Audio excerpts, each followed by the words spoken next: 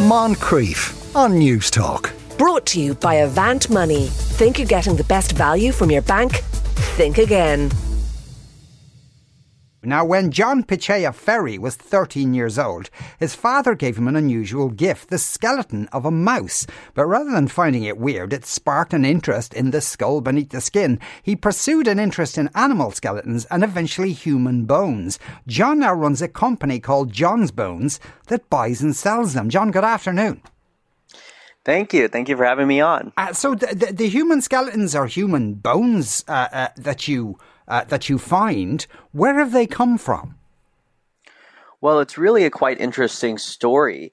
It used to be that from 1920 to 1980, it was mandatory for most medical students in Europe, the UK, and America to buy their own medical skeletons for training. And fast forward 100 years later, a lot of these doctors and anthropologists are passing away, and their next of kin are actually inheriting the bones. So all of the skeletons that we purchase here at our business are actually retired medical specimens from these doctors. So some of them, or many of them, would be quite old.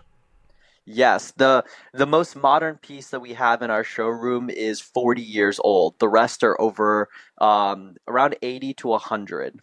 And is it possible to tell where they came from and under what circumstances? Because I think, anyone knows a little bit about history.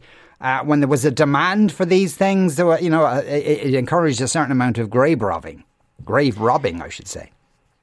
It really depends on the type of skull and the part of history you want to look at. There were multiple companies that spanned across the US, Europe, and Asia. So we found that the geographical location of where these companies were located was primarily where the skulls were from. For instance, there was a company in New York City called Clay Adams that operated from the 40s to the 80s, and a lot of the skulls there are Caucasian. There's also a German company called Samso, and we see a lot of European skulls from there. So in order to look at the origin and the ethnicity of the skull, you would first have to work with a forensic anthropologist, and there are basic features that could be identified by just looking at the characteristics of the skull. But really where they came from, it relies on what skull, what part of history, and what area it was from. So there's actually a lot of factors. So it's probably hard to definitively discover what the circumstances were for acquiring a particular skull or a skeleton. Exactly. That's why our mission is to really focus on the fact that now that these skulls exist, we want to find a valuable and productive solution on what to do with all of the bones. And do a lot of them come from India? As I understand, there was a massive trade in this in India.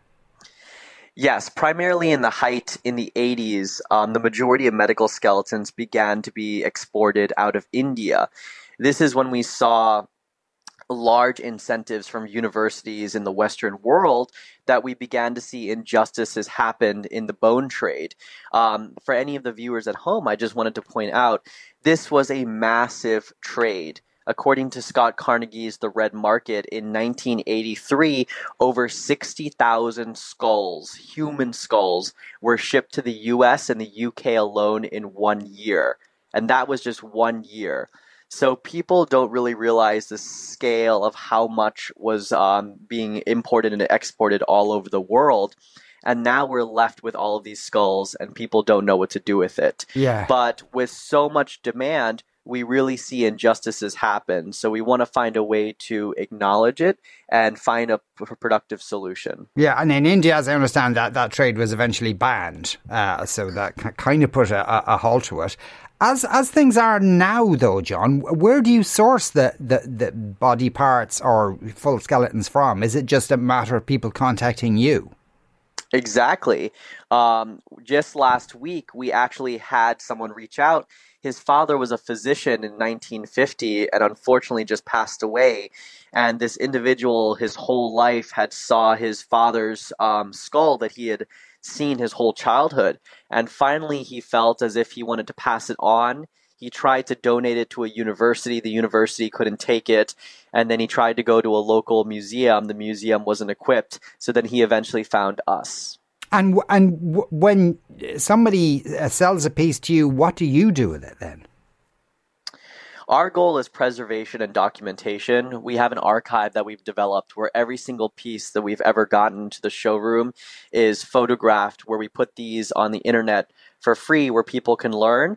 Once they've been documented and curated on our database, we make them available for universities and working educators to purchase them. We want to really try to get these skulls back in the hands of educators and working professionals. And is there a process by which, now I suppose in the example you gave there, obviously the father was a physician, so it was relatively easy to figure out the provenance of that. But, is there a process for checking to say, A, that it was used for medical purposes and it wasn't just some clever serial killer is dumping the evidence on you?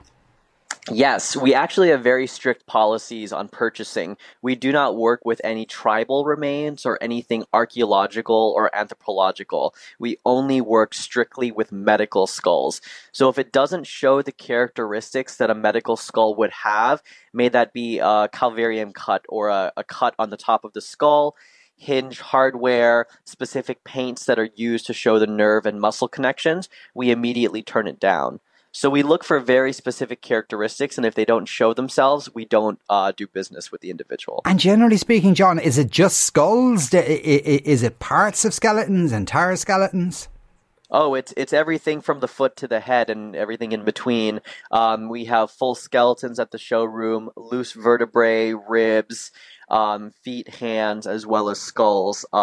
It's everything. Yeah, and so when you get a full skeleton, do you sell that for parts, if you like, or would you only sell it as a full skeleton? We try not to break up pieces of history, so we keep everything intact. So if the skeleton comes, we keep it the way it is, as is. Yeah.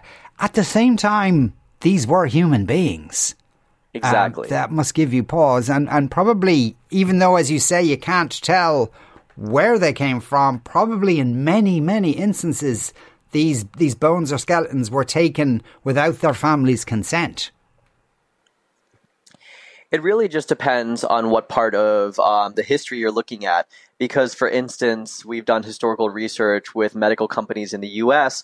where there is proof of paperwork and there are proof of donations. It really just depends on what specific history. That really leads to near the tail end of the history where there are a lot of injustices, and then eventually it did get banned. But now we wanted to look at acknowledging the history and finding a solution. Regardless of what exists in the world now, these pieces are still here. So there needs to be a viable solution on how we deal with all of these bones. And as far as you can see, the possible supply isn't drying up anytime soon. No. Unfortunately, there are three major problems with these pieces. It's extremely challenging to donate them. Improper disposal of human remains is illegal, so they can't be destroyed or cremated. And we don't believe in destroying pieces of history. And finally, repatriation, which is the act of returning the skull to the closest family of origin, is virtually impossible because of how they've been cleaned since the skull is stripped of DNA evidence. So now you're stuck with a perpetual item that can't be destroyed, can't be returned, and can't be donated. What do you do with it? That's the solution that John's Bones is trying to find. And have the prices for these items gone up in your experience? Yes, over the last 7 years, we've seen roughly a 300% increase in skull prices. Wow. Is it strictly legal in the US? Correct. In the US, there's no federal regulation against the ownership, sale, and possession of human osteology. There are only laws on a state-by-state basis. Okay, so is it limited to the extent that certain states you probably wouldn't deal with, or people in those states you wouldn't deal with? Correct. Right. John, thanks very much for speaking with us today. That was John Pichaya Ferry there, founder and owner of John's Bones. Moncrief. Brought to you by Avant Money. Think you're getting the best value from your bank? Think again. Weekdays at 2 p.m. on News Talk.